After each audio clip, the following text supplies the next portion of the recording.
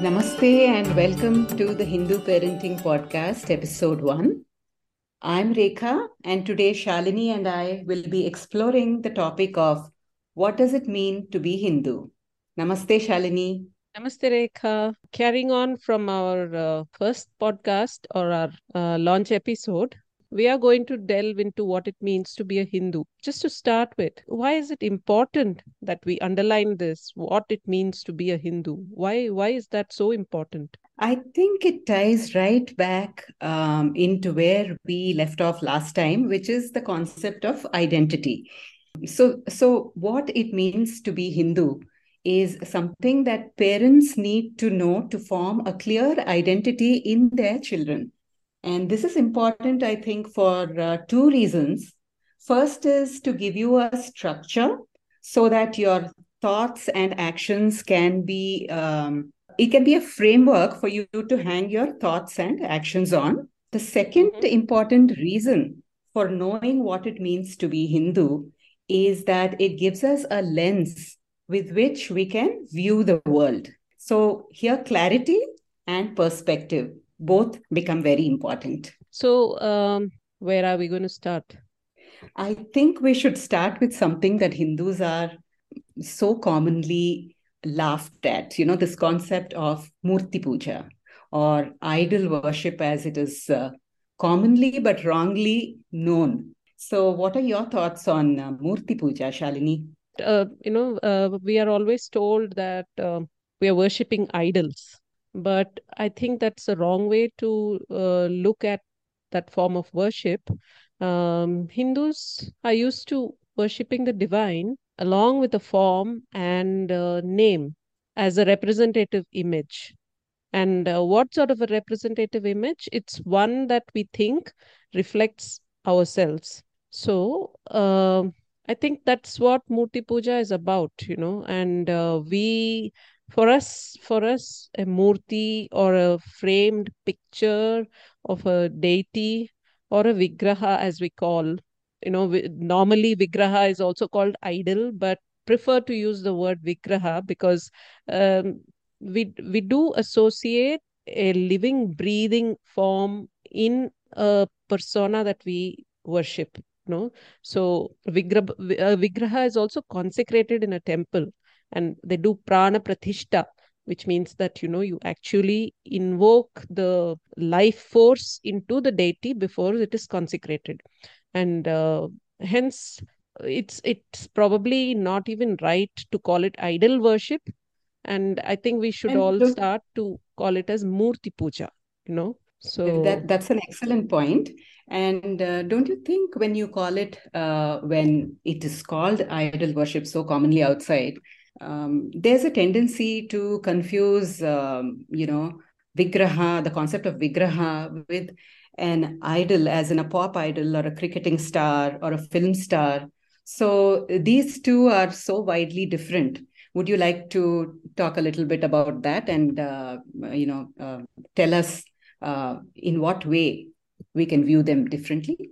yeah, okay. When we talk about, for me, this person is an idol, or that cricketer is an idol, it is an aspiration, So this person is somebody who's far away from us, but we aspire to be like him or her. So there is a sense of distance from this idol that you're worshiping, okay, worshipping or whatever, Yes, you're very much looking up to them. you're very much in adoration of this person. So it's akin to, let's say, worship, and you're very far away from this person, okay. So there is the aspect of distance, whereas when we worship the divine in the form of a murti, it is somebody who is close to us.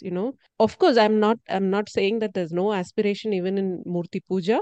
We are aspiring to reach the divine, but there is also the sense of, that divine form is also our closest confidant. We often submit all our prayers, our wishes, our desires, etc., to this divine form that we are worshipping. I don't think we do And that to our idols, right? I mean, film stars or yes, cricketers. I yes. mean, we don't do Um, that. Yeah. there's another interesting thing that comes up here. So we do treat the murti, the very act of performing a puja is to, take care of this living entity as we would take care of another member of the family. And even in temples, the deity is clothed, is bathed, clothed, all this feeds into the ritual that we perform in temples. So, Correct. yeah, go Yeah. ahead. So, temple, what do we call a temple? We call a temple a devalaya. And what is the meaning of an alaya? Alaya is a home. So, a temple is basically the home of the deity. And when we are going to the temple to worship the deity, whoever the pratishta is in that temple, we are going to his or her home, So, we have to observe whatever we observe when we enter someone's house. That's pretty much the same. In a broad sense that we do in a temple, So actually, our Murti Puja mimics, in one sense, what we do in real life, but Mhm. we do add the, let's say, the dimension of a higher power, so something aspirational at the same time personal. So I think Murti Puja can never be idol worship. And for a Hindu, I think we should stop calling it as idol worship and move towards using the word murti puja, when we talk That's so about what we do. beautifully said. Yes, that's so important. I think using the right terms is very important, and that's something that we as parents can teach children right from a very young age. So there's no more a confusion about these terms as they grow up.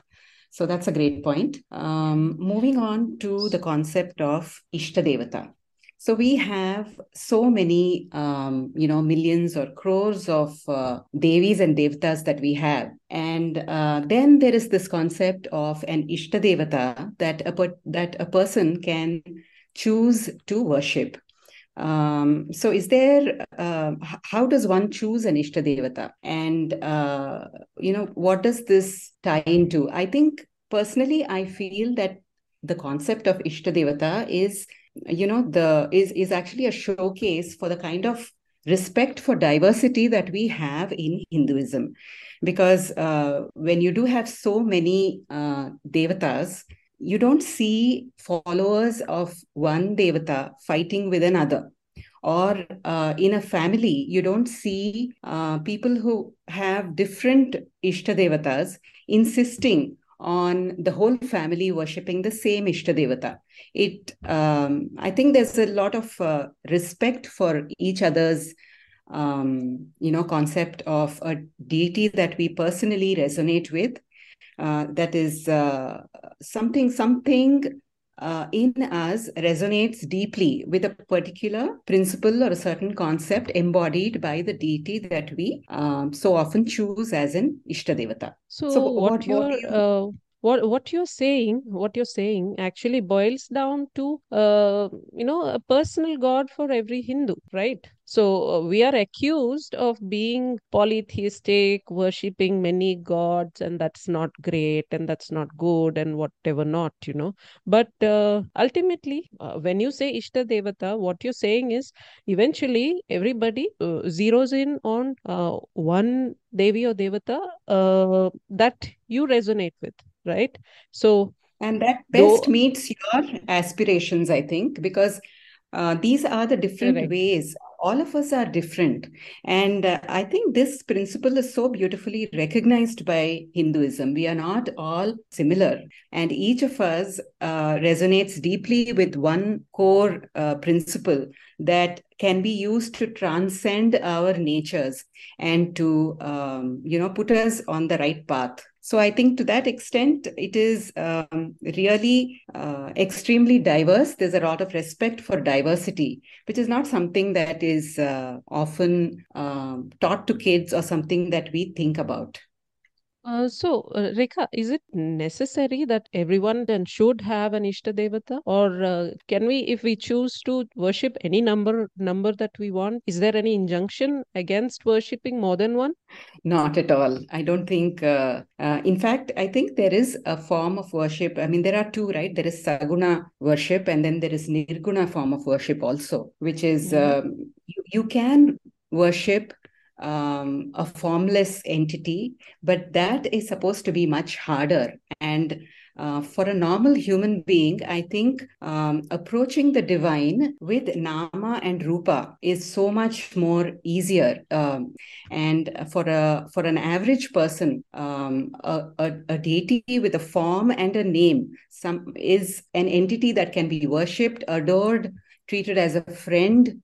So, while we talk of Devis and Devatas and all that, are our Devis as important as our Devatas? Is there a concept of equal respect for the feminine form, or is it, like masculine in It's like in interesting that you other should faiths? bring this up because I think we are probably the only living continuous culture with a known element of feminine, the divine feminine in it. Our Devis are every bit as important as the Devatas. Just take a few examples.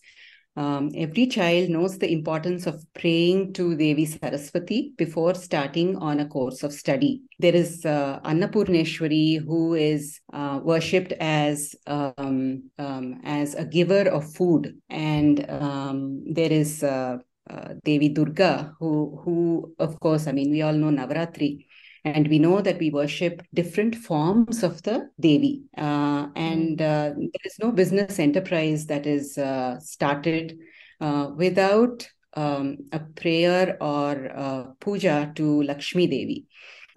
So these are some of the examples. And definitely, I think our Devis are as important in their own right as any Devata that we commonly worship. So I think that kind of answers your question, right? Yeah, but given this, given what you've just said, we often find that an accusation is thrown at Hindus that rituals in Hinduism mostly performed by the males, and there is no role for the woman in rituals. So, I is think that that is such a true even? common misconception because every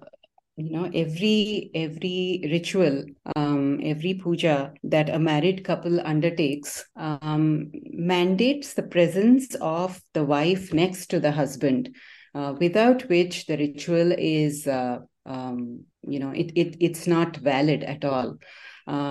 Take this case of Sri Rama performing the Ashwamedha Yajna. He had to also install next to his side, by his side, a golden statue of Devi Sita, because without his Ardhangini by his side, even a king as pious as Sri Rama was not allowed to perform the yajna by himself. And this holds good in our daily lives. There are a lot of rituals that a man who has lost his wife is not allowed to perform. This is not Hmm. commonly known, but this Yeah, is the this is truth. news. And Yeah. definitely, definitely. I think a man who is either unwed, single, or who has lost his wife and who is a widower is not allowed to perform certain karyas in Hinduism. There's another one that I would like to mention here because it's just so important, and that is the concept of Punarjanma. A Hmm. Hindu Yeah. believes that this is not the only life that we live, that we have had multiple births, many crores of births before this current birth, and we will continue to have many, many births.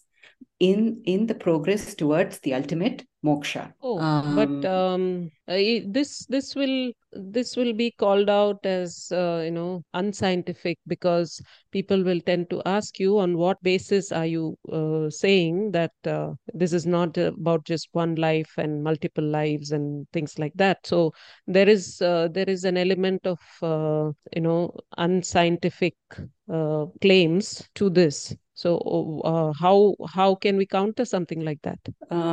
There are many universities today where the concept of punarjanma, or reincarnation as they call it, is being scientifically tested. How do you explain something like a child prodigy? Where is he or she getting this innate wisdom and knowledge from? It's almost like they have left off when their previous life ended and just started now with so much wisdom that they already carry, or knowledge. And then there is also, many instances where children, especially up to the age of 4, have recounted lucidly in great detail a previous life episode that they have had. And this Yes, doesn't yes, happen I in remember. India. Yeah, I remember. Correct, correct. All this research happens abroad, and I remember watching a video sometime back, which was from I think it was the University of Virginia, I think, Virginia yeah, Medical Center. I yes, yes, think they that are was carrying out research into this concept, and how is it that so many children have reported accurate details about lives that they would, have absolutely no access to. So this is yeah, and this is still interestingly, being studied, and it is a matter of I mean, we can await this with great curiosity.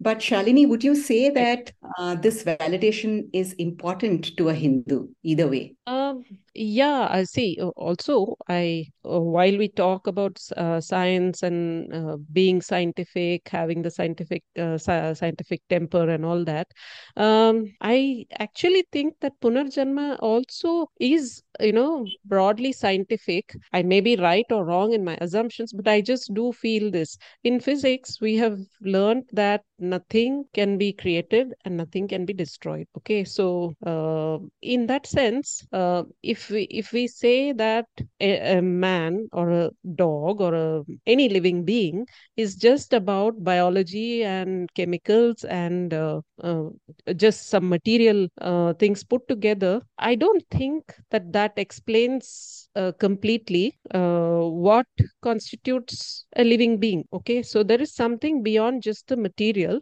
And while you can say that, with the death of the physical body, the material being is lost, what then happens to the extra something that you say makes you living? Okay, so there is that extra something, and that extra something also is part of the universe. So if nothing can be destroyed and nothing can be created, then obviously that the material part is ashes to ashes, dust to dust, as they say. But what about then the subtle part, or something that makes you a living being? What happens to that? So in Yeah, my the view, the core, Punarjanma perhaps. explains, the what happens to that subtle being. It takes another form, another body, and is reborn. And hence, in my view, maybe limited point, but I still think that this conception is no less scientific. In fact, it is probably more scientific than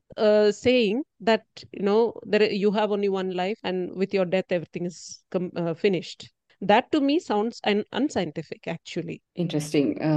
And there's this concept you mentioned, that there is something subtle that carries Yeah, on from janma to janma. correct. So it is not necessary that all these multiple births are only human, right?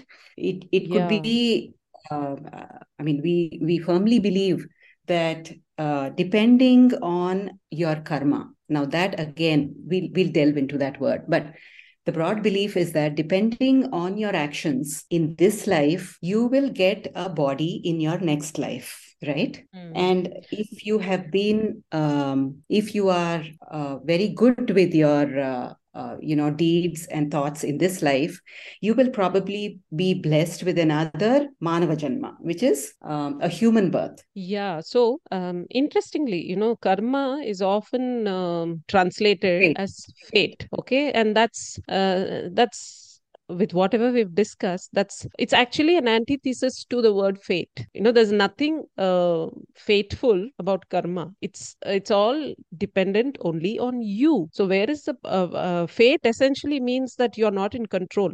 Whereas what we are saying is that your karma defines who you will be in your next birth. Okay. So, karma basically is reaping the fruits of your own actions. And who is in charge of your own actions? Yourself. So, frankly, it is absolutely wrong to equate karma with fate. It is the opposite of fate. It is actually something that keeps you on the road to getting a better birth in your next life. Yes, a couple of points here. Last time we mentioned that Hinduism has an innate structure whereby you can follow the moral path and it can bring about a course of self-correction.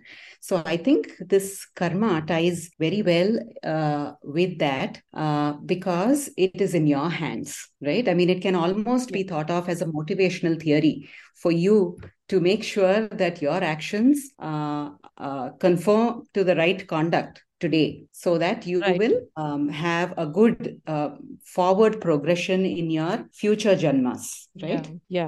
And I think to help with that, to help with proceeding in a better direction, I think Hinduism has laid down a sort of, a broad map for that, and we call that as Purusharthas. So the goal of human life is to work towards certain Purusharthas. Maybe you can come in and explain, what they mean. Sure, yes. The Purusharthas are four in number and Mhm. they are called Dharma, Artha, Kama, and Moksha.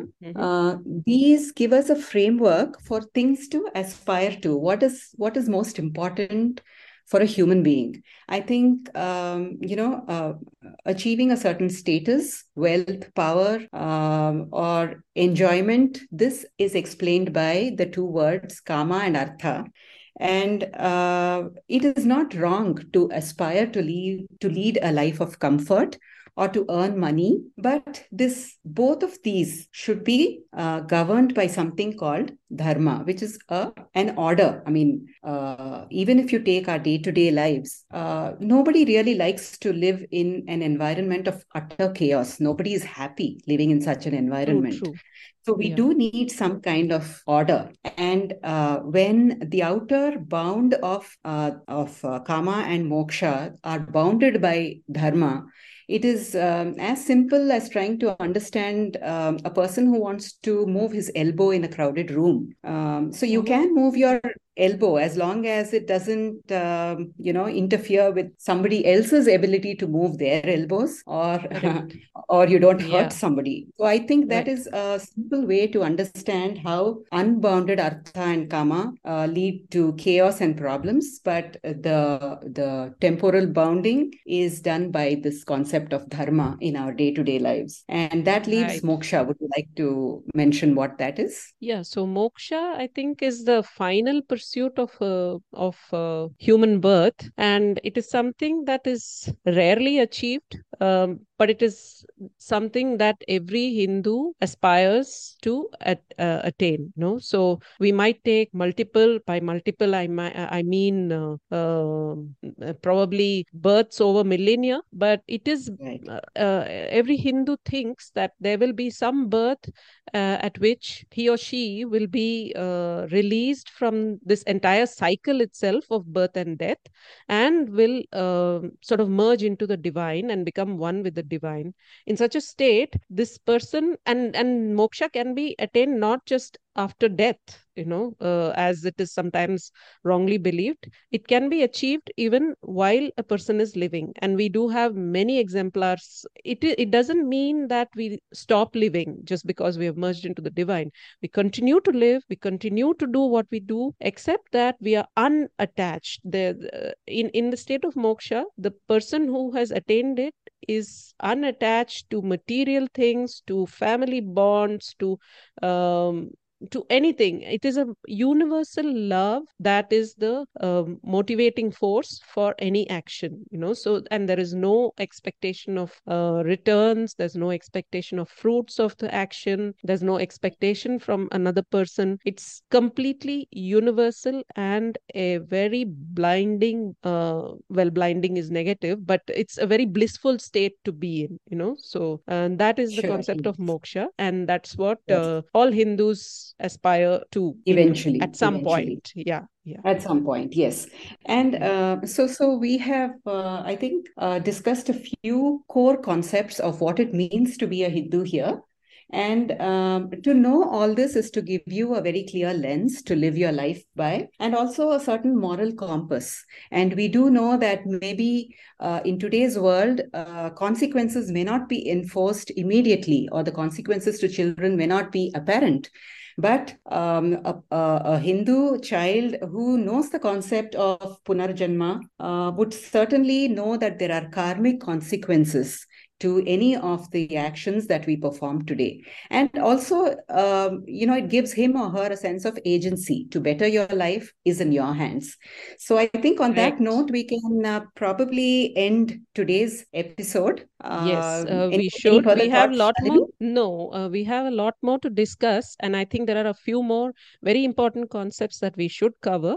But we shall do it in the next podcast. So we will join back in another fortnight and continue this conversation. So as always, we request our listeners to send in their comments, share their views, send their questions, and we will be seeing you in a fortnight. So thank you for listening, and thank you, Rekha. So until the next time, namaste.